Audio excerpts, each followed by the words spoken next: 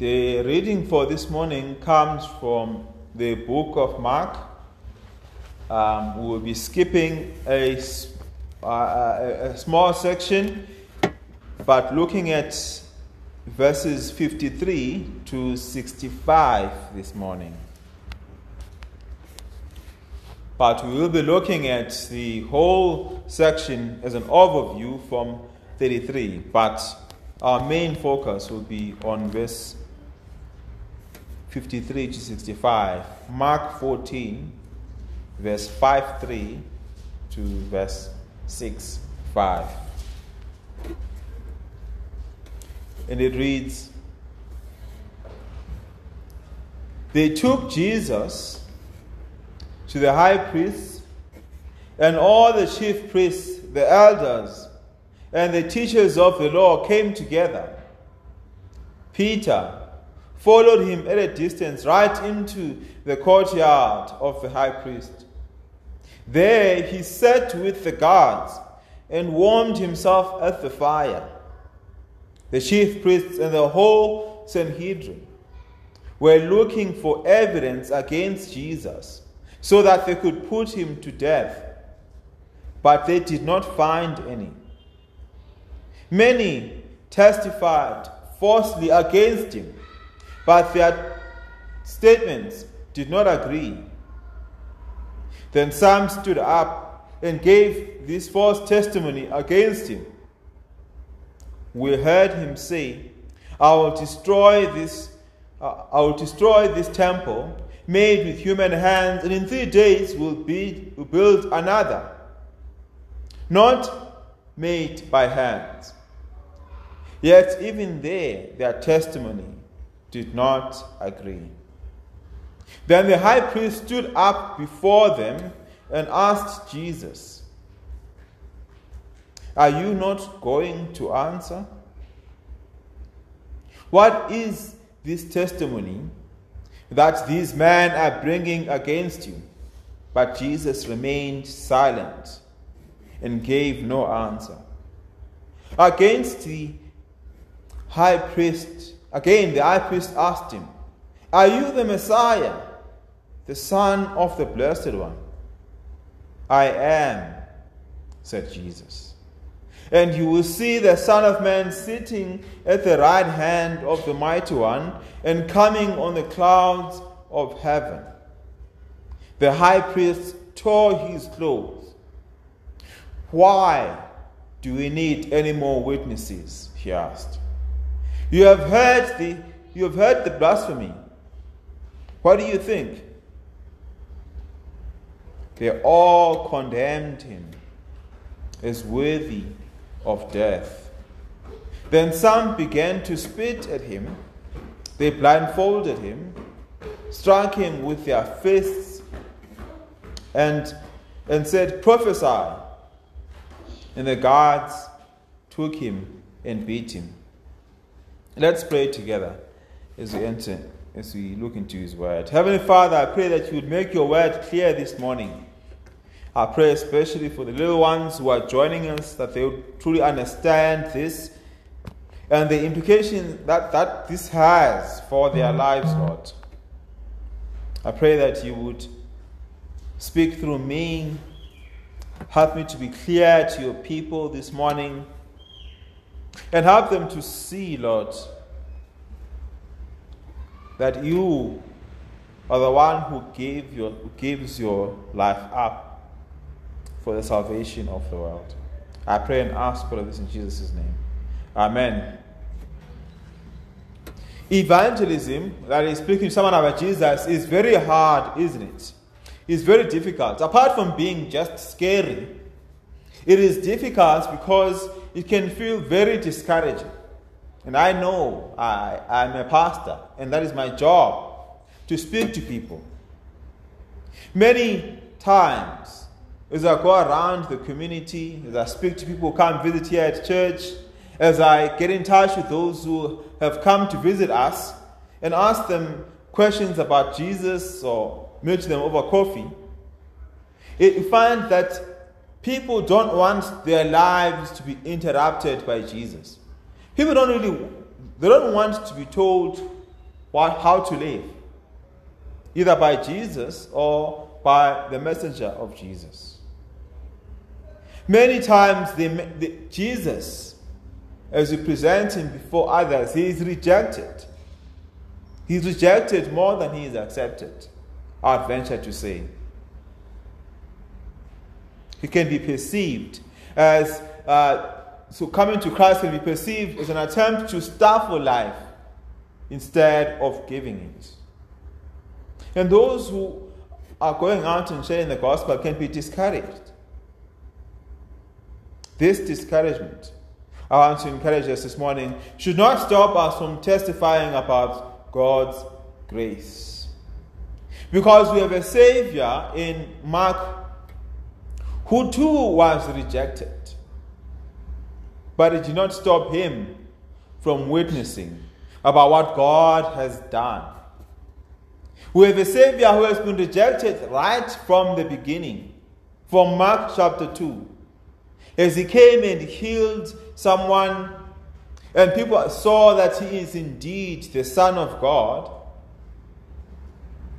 As people heard that, they rejected him, wanting nothing to do with Jesus or his gospel.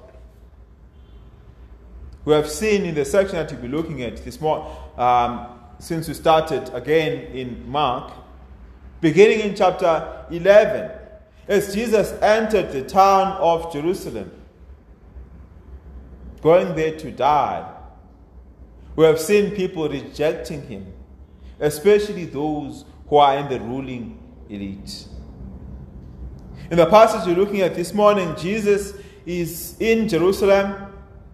He has entered there in preparation for the Passover, as we saw last week for the festival.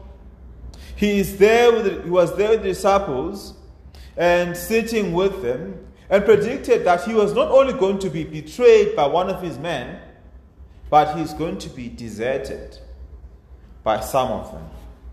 They're all going to scatter when Jesus is being taken by the ruling elite in Jerusalem. We saw since chapter 3 that the teachers of the law, the Pharisees, or sometimes called the Sanhedrin, in the text before us this morning, they have been looking for a way to kill Jesus, to get rid of him. Because it threatens not only their position as rulers, but it threatens peace and order in Jerusalem. We saw it right at the beginning of chapter 14. They've been looking for a way to kill him, to get rid of him. And then later on in verses 10, 11, we see that the way for them to get rid of him appears. Judas provides that way. He comes to them and he says, I am willing to betray Jesus that he had been with for 3 years. And the teachers of the law, they rejoiced at this because they had no medium of actually getting to Jesus before this. Now they had a way. And we saw last week that Jesus was sitting with people that he knew were going to betray him. One of them had already been part of the plot in Judas. But as we saw last week, he was sitting with people that he knew that some of them are going to defect. Some of them are going to turn away from Jesus. They're going to say, I don't know him. Jesus stands alone in this dark hour. He knows he's going to be betrayed. He knows he's going to be deserted, even by the likes of Peter and John, who are saying, not I would never do it.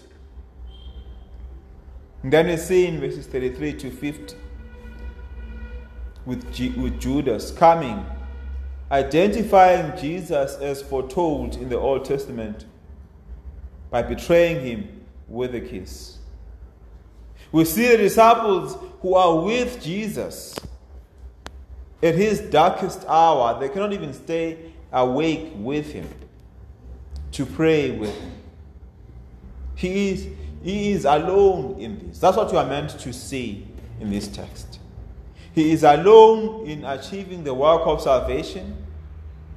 He is alone in his commitment to God. He stands alone.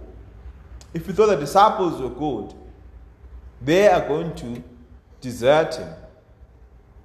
And in the hour of need, they are not even going to stay awake with him.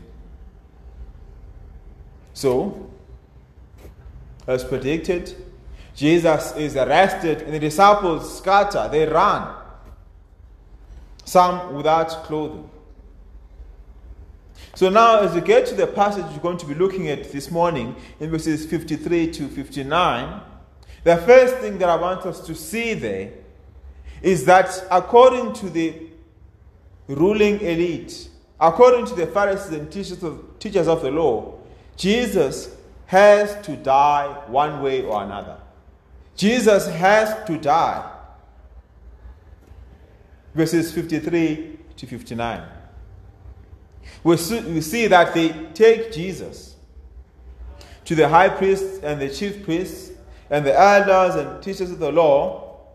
They come together to basically form a court to condemn Jesus.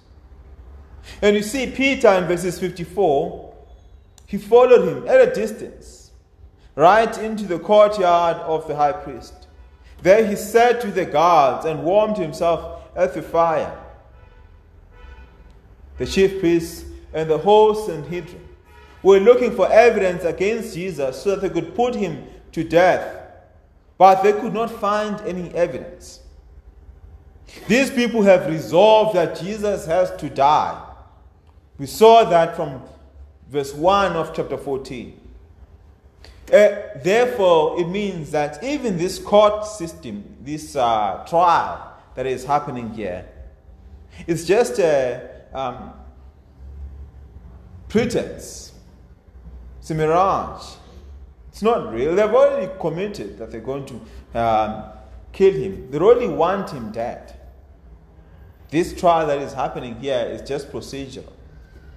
They want to do it in such a way that they don't look bad, that the community rebels against them. Indeed, they arrested him in the cover of darkness,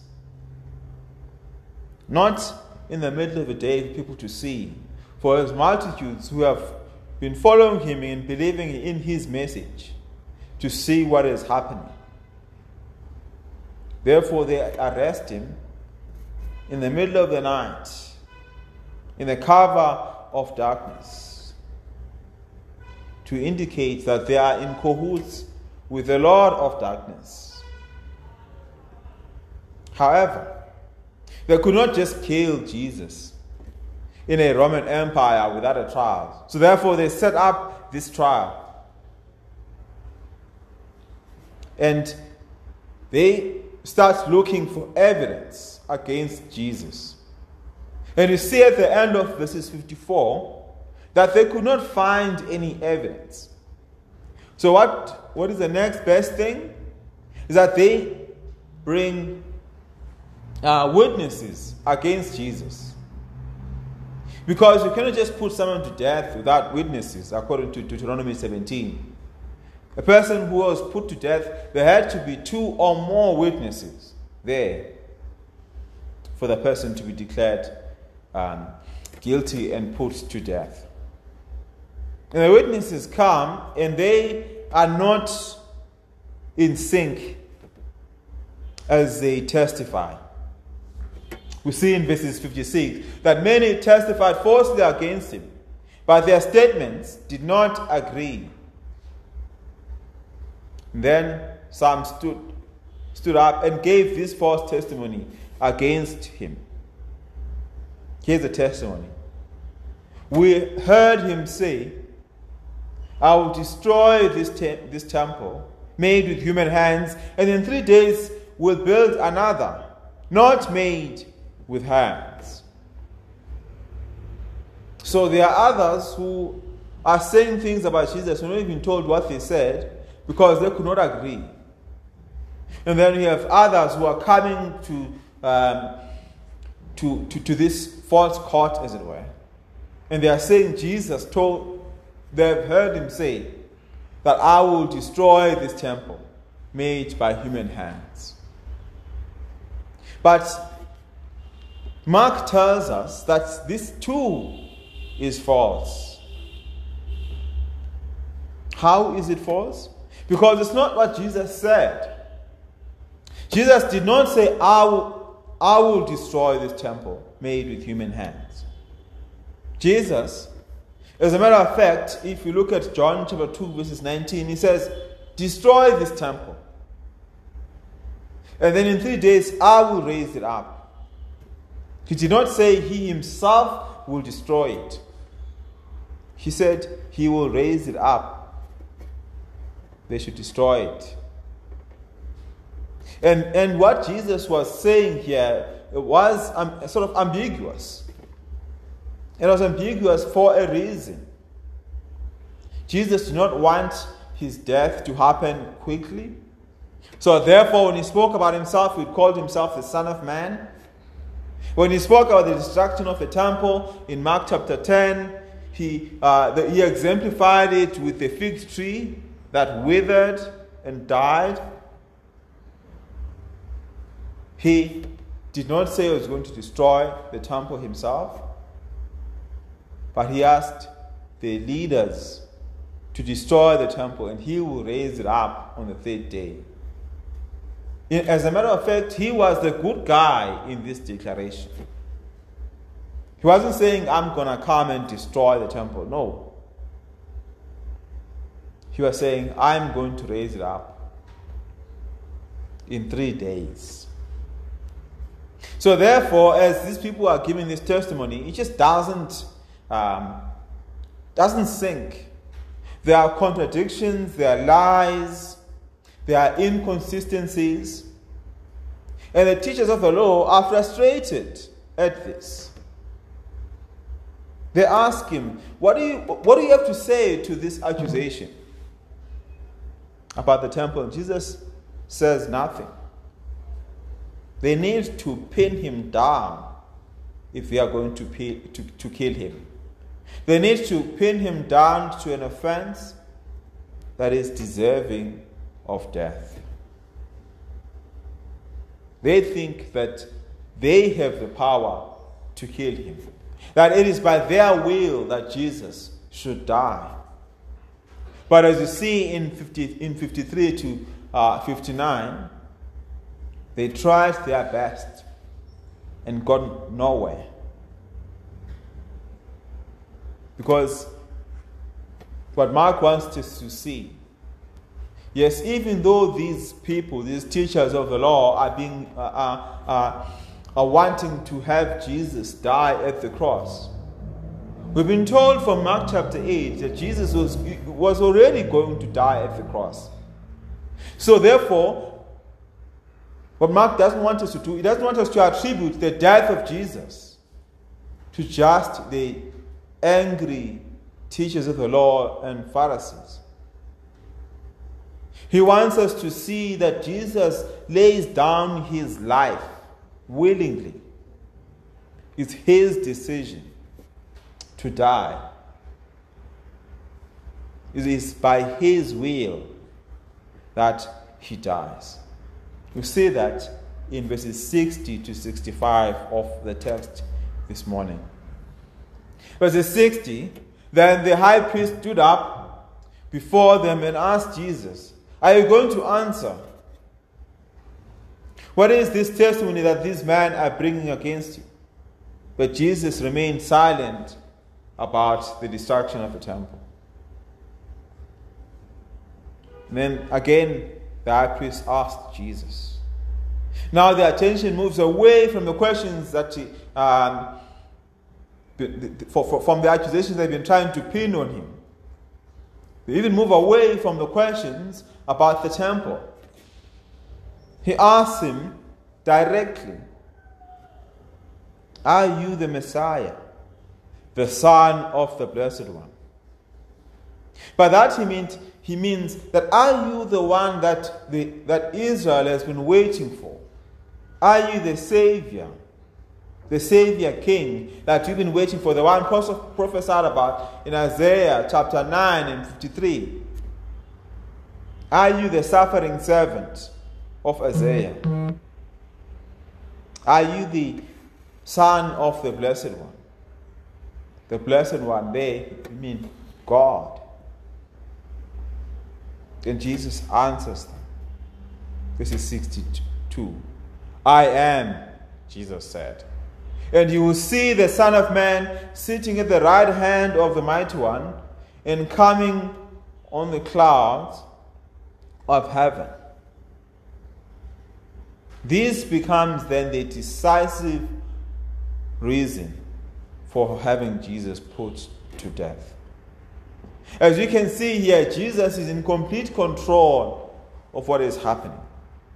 It is by his admission that he condemns himself to death. He wants them to know something as they put him to death, that he is indeed the Son of God, that he is indeed the Messiah that they have been waiting for. He has not answered those other questions. He has not corrected them when they spoke about the temple. But in this moment, Jesus is testifying not only to us who are now reading about this, so that you can now see the reason why he was put to death, because he was God who had come to save. But he's also testifying to those who are putting him to death as well, about who he is. He does not deny his identity to save his life. He says, I am. And the next thing we see, the chief priests and the teachers of the law, the chief priests, tearing his clothes in anger. Then how could he say this? Because is Jesus' response saying, I am? He is linking himself to the name of God, as told to Moses in Exodus chapter 3, verse 14. When Moses asked, who shall I send me? And God said, I am who I am. So Jesus comes and he says, I am. He's not just admitting to what they're asking. He's telling them who he is. That he is God in flesh. And a Jewish person, being the chief priest here, is greatly offended by this. And Jesus goes further. He says, not only am I the Son of God, I am God in flesh. He answers not only the second part of the question, being the Son of the Blessed One. He goes further. He says, no, I am God himself. And at this, the chief priest becomes angry. And it is because of this reason that Jesus is condemned to death. And it also indicated that Jesus is condemned to death of his own admission.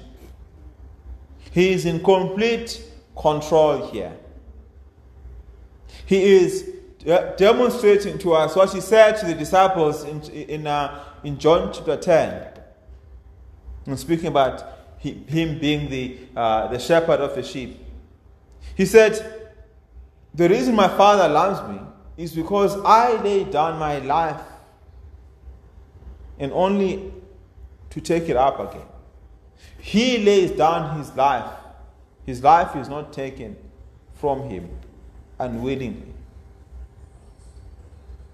by telling them who he is. He is condemned to death, so that he dies not as a scoundrel. He dies not as a criminal, so that he dies not as a false teacher, or he dies because he claimed to be God himself. He claims to be the Savior that Israel has been waiting for. And there is another irony in Jesus' death, is that the Romans put a sign on top of the cross saying, Jesus, King of the Jews. Saying that to mock him, they put a crown of thorns on his head to mock him. But the irony is that he is the King of the Jews. He is the promised King. He is God in flesh. He is God who has come to lay down his life to save others. So, in contrast, therefore, to Judas, who has basically deceived Jesus and had him arrested. In contrast to Peter, who is there sitting with the guards in the fire, who deserts Jesus and denies him, and denies his association with himself. Jesus admits who he is to the face of the chief priests and the teachers of the law. He is, in this hour, the faithful one in the midst of unfaithfulness. He is the one who is true in the midst of spiritual weakness. He is the one who lays down his life for his friends who have now scattered and deserted him. What Mark wants us to see, he doesn't want us to sort of hero worship the disciples. He doesn't want us to admire them and portray them as if they were supernatural. He wants us to see that they are human beings. They're like you and I, imperfect, sinful, who turned their backs on the Lord. And he wants us to see Jesus being faithful to the mission that he had come into the world to achieve. He wants us to see Jesus as the hero of the narrative of salvation. He wants us to see Jesus as the Savior of not only those who would trust in him later on, after he had risen from the dead, but also as the Savior of those who had deserted him. The Savior of the sinful world, unfaithful world, betraying world.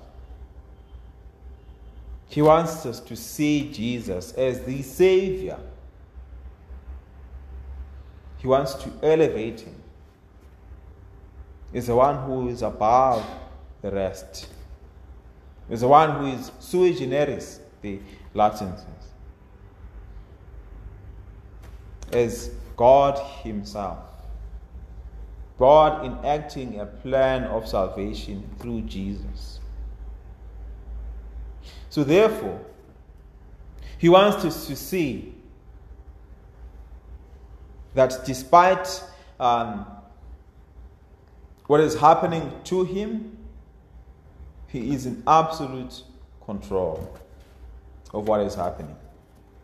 He is allowing what is happening to happen to him. He's not a victim here. He is on a mission to save the world. So therefore, those of us who are reading about this now, we should be encouraged to trust in him. To trust that only He could do it, not the disciples. To trust that only He could do it, not ourselves, that we cannot save even ourselves. Our hearts are prone to wander, are prone to leave the God we love, as the hymn says. But it is God who takes our heart and seals it for the Lord above. Salvation is God's work. Salvation is God's work, which means that if you are going to spend an eternity with Him, we should be trusting in God and not in ourselves, in what we can do to be accepted by God. What God is calling you and I to do is to trust in the one who can do it. He is the only one who can do it. And He does it willingly, as we have seen in the passage this morning. You and I are weak. We have struggles. But God can do it. Let's pray and ask God to help us. Heavenly Father, we praise You for Jesus, who is infinitely better than us. Lord, as we have seen this morning that salvation belongs to our God and to the Lamb who sits on the throne, I pray, Lord, that You would help us to trust in this Lamb. Do not think that we can save ourselves. Do not think that we need to be clean in order to come before You. Because that in itself is some sort of self-salvation. But to come to You as we are, Lord. To come with our faces down on our knees, saying we cannot do it. Only You can save. Lord, help us to trust in that. Because our temptation, even as Christians, is to think that we could do it on our own. That if we give this much money at church, if we don't swear, if we are not as corrupt as everyone else out there, if we come to church 3-4 times a month, then You will accept us. But the message that you've seen this morning, that salvation comes through Christ alone, who gives His life. That we, who are wicked, lost, prone to wander, could be brought into His family. We pray and ask for this in Jesus' name. Amen. Please stand and let us sing together our last song, I think, in Christ alone.